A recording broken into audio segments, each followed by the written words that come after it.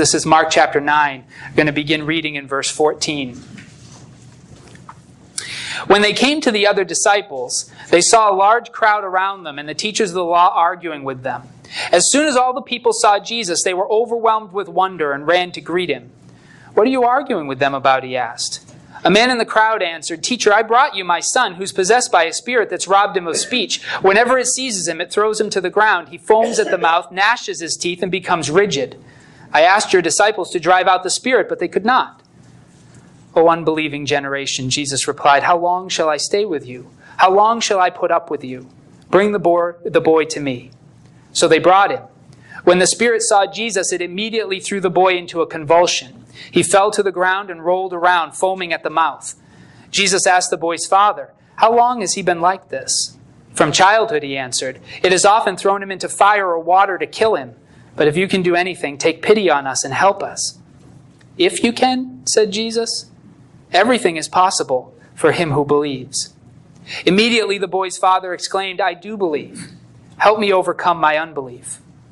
When Jesus saw that a crowd was running to the scene, he rebuked the evil spirit. "You deaf and mute spirit," he said, "I command you, come out of him and never enter him again." The spirit shrieked, convulsed him violently, and came out. The boy looked so much like a corpse that many said he's dead. But Jesus took him by the hand and raised him to his feet, and he stood up. After Jesus had gone indoors, his disciples asked him privately, "Why couldn't we drive it out?" He replied, "This kind can only come out by prayer." The Hebrew prophets in the First Testament struggled with a reality. The reality of the presence and the absence of God. Now, the First Testament is loaded with experiences in which the Israelites were encountered by God in real space and time in the midst of their lives. And they testified to those experiences. But even in the First Testament, that was a rare occurrence. It didn't happen all the time. There are enormous gaps in the First Testament, sometimes gaps of hundreds of years, sometimes 1,000, in which God is silent and nobody has any immediate experience of him. And so the Israelite people are a people forged by those unique experiences with God. When God spoke with Abraham, when God met with Jacob, and Jacob saw the stairway going between heaven and earth, and he saw the angels, those experiences. When God reached down into human history and delivered the Israelites from slavery in Egypt, Israel was forged by those experiences. But they were experiences, if you looked at the massive amount of Israelite people who have lived from the beginning till now, most of them experienced none of that. A very small percentage. And so Israel believed that God was imminently involved in their lives, that they had been a chosen people selected by God, and they had the stories to prove it. But most Israelites did not have the experience to prove it. And so they wrestled. A people who believed in the real and activity of God in the world, and yet experienced the absence of God in their daily lives. In the Psalms, they struggle with how God can be real if he hasn't made himself manifest in my experience, the way that he made himself manifest in the experience of Moses or of Abraham. That's a wrestling match for the Israelite people. It runs all through the First Testament. And it runs through the New Testament. Matter of fact, Israel had gotten so used to living without reference to the active involvement of God in their lives. It had been, by the time Jesus was born, it had been 500 years since a prophet had been sent to Israel. 500 years of silence. 500 years in which they received no direct word from God. And they had gotten in those 500 years so proficient at doing religion without God that when God himself came in the flesh, they couldn't believe it. They didn't recognize him. How could they? They were living almost as atheists. They believed in God, but they didn't believe he would ever show up. They knew that he had done some things in the past, at least they confessed that much, but they didn't expect him to do anything in the here and now. And Jesus is a surprise. Now, once the Israelites start to get a sense that a new day has dawned, that 500 years of silence had been broken, and that John the Baptist was really a prophet from God. Can you believe it? 500 years. My parents, my grandparents, my great-grandparents, my great-great-grandparents had never seen a prophet. But here he is in my life. John the Baptist, and then the disciples chosen by Jesus, and Jesus seems to be one of those prophets. And they realize they're living in a rare moment in human history, one that they had heard about, told stories about from the time that they were children, but never thought that they would ever see. And here he is. And then he begins to tell them in this section of Mark that it is short-lived, soon he's going to die, and soon he's going to leave. They can't get it. Well, the 9 disciples at the bottom of that mountain, left alone to deal with the problems of life by themselves, they got it. Because for them, Jesus was gone. And they did not handle it very well. And what I want you to begin to see in this passage, because I think this is Mark's point, is to begin to understand 2 things. How do we remain connected with God when He's absent? And how do we follow Jesus when Jesus is not here? There are 3 overlapping consequences of living in that space. And the disciples make their decision disconnected from God. They believe in Jesus. They're following Him. But they decide to take it on themselves, to do the religious thing on their own, without reference to Him. And that's what this story, I think, is about. There are 3 overlapping consequences to making that decision. And the first is this. If we see God as the sap, as the source of the life of the universe, then we recognize that technically we're never apart from God because we couldn't live without Him. But there are ways of strangulating the source of the sap in our lives, of cutting ourselves off from that nourishing sap. Jesus says things like, I am the vine, you are the branches. Anyone who remains in me will have life, but anyone who is cut off will be burned up in fire. You've read those passages. Without the sap, without that connection with God, first thing that begins to happen, and it happens most poignantly in organized religion, is that the branches compete for the few resources that are left. Without the sap, the branches begin to compete with one another. And that's what happens here at the foot of the mountain. The Pharisees never really liked Jesus, so Jesus is not a popular guy with them. But He is powerful, and every time they disagree with Him, He does a miracle, and it infuriates them. But you see, here they had an opportunity where Jesus wasn't there. And the followers of Jesus are given the opportunity to do a miracle. And they fail to do it. And this is the perfect opportunity for the teachers of the law to step in and begin to question the truthfulness of Jesus and the authority of the apostles. And so they begin to bicker. And the disciples don't even know what to say because they did fail to cast out the demon. And the man who came in faith to have a healing from Jesus is now doubting whether or not Jesus is the truth, because his people failed to heal his son.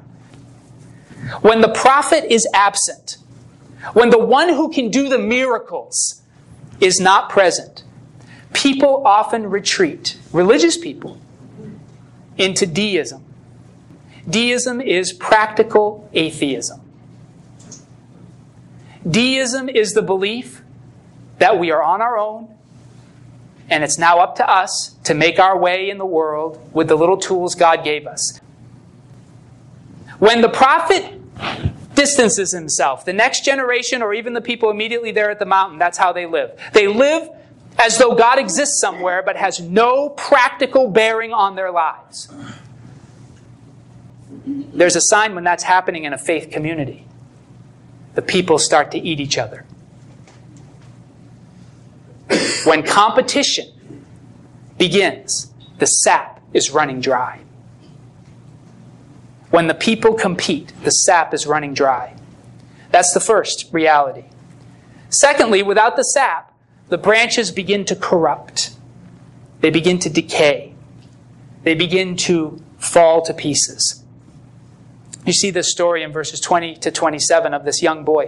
And it's a fascinating way in which Mark tells this story. It's the longest. This story is in the other Gospels, but this is the longest one. And do you notice the interrogation of Jesus with this father? Father says, I brought my son to your disciples to cast out this demon, but they couldn't do it. Can you help me if you can? And Jesus, of course, indignant, if I can. And then Jesus asks him, how long has this been? The father says to him, it's since childhood. Matter of fact, this demon often tries to throw him into the fire and into the water to kill him. Now some, because of the description, you read the description, the boy becomes stiff, he foams at the mouth, he falls down. There are modern readers of the Gospel of Mark who think, well, this boy had epilepsy. But there are some evidences that Jesus was able to distinguish between ailments. And Jesus doesn't treat all ailments in the Gospels as though they're all demons. Matter of fact, Mark is very careful to say Jesus heals both illnesses and demon possession as different things. And some of the details this father gives indicates that this really is a sign of demon possession, that it's not just your run-of-the-mill epilepsy. And the detail there that reveals that is that this demon tried to kill him. It threw him into the fire, and it threw him into the water. For the Hebrew people, and this comes right from Genesis, in the beginning God created the heavens and the earth was formless and void. Darkness covered the surface of the deep, and the Spirit of God was hovering over the waters. The original creation is a chaotic mess that is not sustainable for life. And that's the first force. It's the most original force. And then God speaks into that chaos and he begins to order the chaos in Genesis, right? He separates light from darkness. He separates water from water. He separates land from water. And then he fills these spaces that he's created. The sun, moon, and stars. He fills the water with fish and sea creatures, the air with birds. And then he begins to work on the earth and finally creates humanity. So God takes that original chaos of creation. He speaks order into it.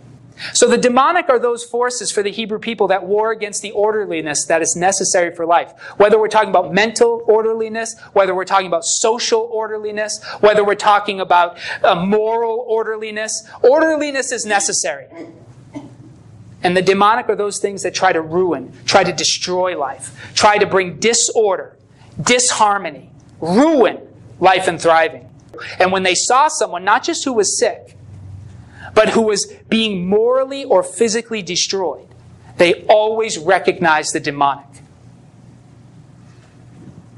It's the intentionality of the personal harm that reveals the demonic for Mark. And this, whatever it was trying to kill the boy. What Mark begins to reveal, and this is a very difficult word for any of us to hear, but in that garden all those years ago, when God offered humanity the opportunity to trust and follow him, or to be autonomous and go their own way, humanity chose to go their own way, to live without reference to God. And that decision was a decision to begin to strangle the sap that gave us life. It was a decision to return to the chaos of our original creation, to the lifelessness from which God took us.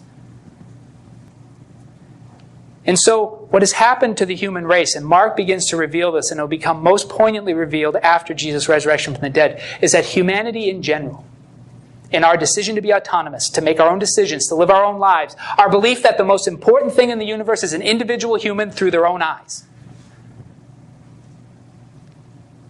That belief has created an insanguination of the source of our life.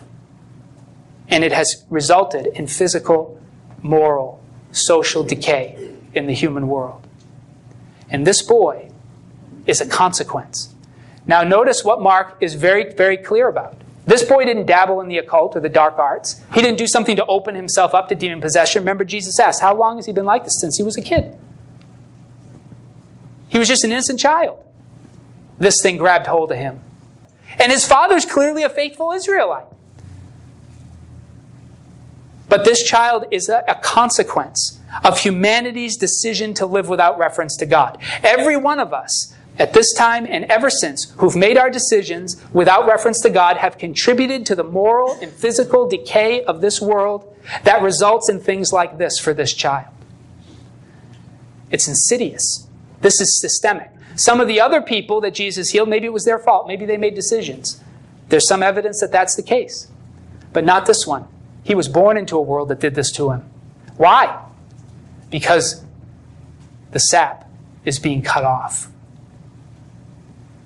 And the disciples, of course, they could heal the other demon possession. They could heal the other kinds of affliction, but they could not touch this one. When the source of life is squeezed off, the branches begin to corrupt and decay. And the scriptures predict that the longer we walk down that road, the more corruption will creep in. physically, morally, socially. It seems to me we're living in the fallout of that truth. Without the sap, the branches compete. And without the sap, the branches begin to corrupt. Now, the question of this entire story is, why could the disciples not deal with this? Is God trying to tell us that the church will have no power over this kind of corruption? Or is there something else at stake? Well, Jesus reveals the answer to that. His disciples are terribly distraught. I mean, Jesus handles this demon no problem, just like he did every other one. So Jesus is not hampered by this reality at all. But his disciples were terribly hampered by it. And Jesus says to them, this kind can only come out by prayer. The disciples have misunderstood something that we in the church must always remember. You see, in Mark chapter 6, you can turn back there if you have your Bibles open. Mark chapter 6, verse 7. We find the following words. Jesus is selecting out these 12, specially out of all the disciples who are following him. He sets out 12, and he gives them a special power. In chapter 6, verse 7, we have these words. Calling the 12 to him, to Jesus, he sent them out 2 by 2 and gave them authority over evil spirits. And they go out on that mission that God gives them, and they cast out evil spirits. So they are perplexed that they couldn't cast out this one. Why couldn't they? There's a misapprehension of the disciples. They seem to think that God's gifting of them, that his power to them, is some sort of a trust, like giving them a tool, and they could use it any way they wanted. And then when they tried to use it, it didn't work. And Jesus says something, and they thought it was battery powered. And Jesus said, you've got to plug it in.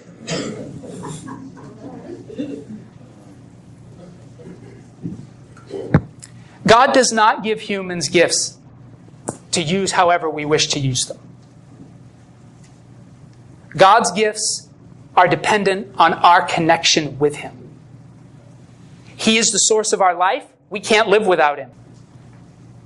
We cannot use the gifts he gives without remaining connected to him. And so here we have this statement of Jesus. This kind only comes out by prayer. Prayer. Prayer is not magic. Prayer is not control. Prayer is not a way to get God to put you on the throne momentarily so that you can direct the course of the universe because you prayed hard enough. God does not stop being God when we pray. Prayer is relationship. Sharon Dowd, one of the commentators on the Gospel according to Mark, she said it this way. Jesus' answer is that this kind of demon comes out only for those who are persons of prayer, like Jesus himself. We've already seen in Mark that Jesus consistently made it part of his routine to go away to a quiet place and to pray. We've seen that twice already in a very short gospel, and the implication is he did it all the time. This kind of demon only comes out for those who are persons of prayer like Jesus himself. The disciples' power for ministry depends upon the quality of their time spent in the presence of God.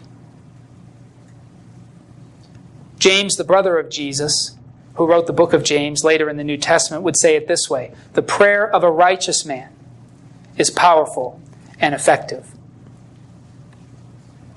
Prayer is relationship. Prayer is God's promise to hear us, to sit with us, to communicate with us, to receive what we would like, to receive our praise, and then to consider it when he decides what to do. This is prayer. And God sometimes says no. See, prayer is not a magical way to force God's hand. It is a relationship with God, nurtured by constant communication, oftentimes feeling only one way.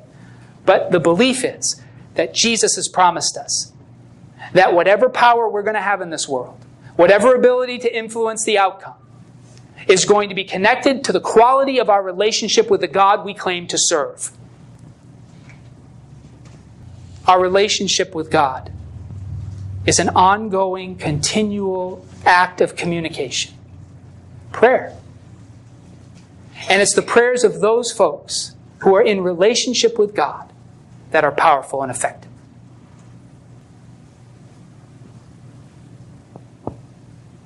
we need Him. We need Him. Prayer is the call of the human heart into the darkness, asking Him to return. It's our tiny, whimpering voice saying, we were wrong. We were wrong. Could you come back? And prayer becomes that connection, that communication. It is the only thing God has given us in this world that can get from this reality to wherever He is. There's nothing else. We can't build a spaceship to get there. We're not going to be able to tear the fabric of space and time and slip through into His reality somehow if we get advanced enough. There's only one way for communication from where God exists to where we exist to happen, and it's prayer. This is a hard saying for the disciples because they are realizing two things. First, Jesus is not going to be with us forever. Right? That's becoming clear. Secondly, when He's not with us, things are going to be a lot harder than they are when He is. And third, apparently prayer is the only lifeline He's going to give us. This is the challenge, I think, that's given to us by God's Word. And the disciples have to learn this, and they're going to learn it the hard way, but they learn it well. In the book of Acts, after Jesus is ascended into heaven, He's no longer with them, that mountaintop experience now becomes their permanent experience for the rest of their earthly lives, and Jesus is gone, and He sends the Holy Spirit to them. When all that happens, what do they do in Acts over and over again? Every time they run into trouble, every time they don't know what to do, every time they hit a pickle, they pray.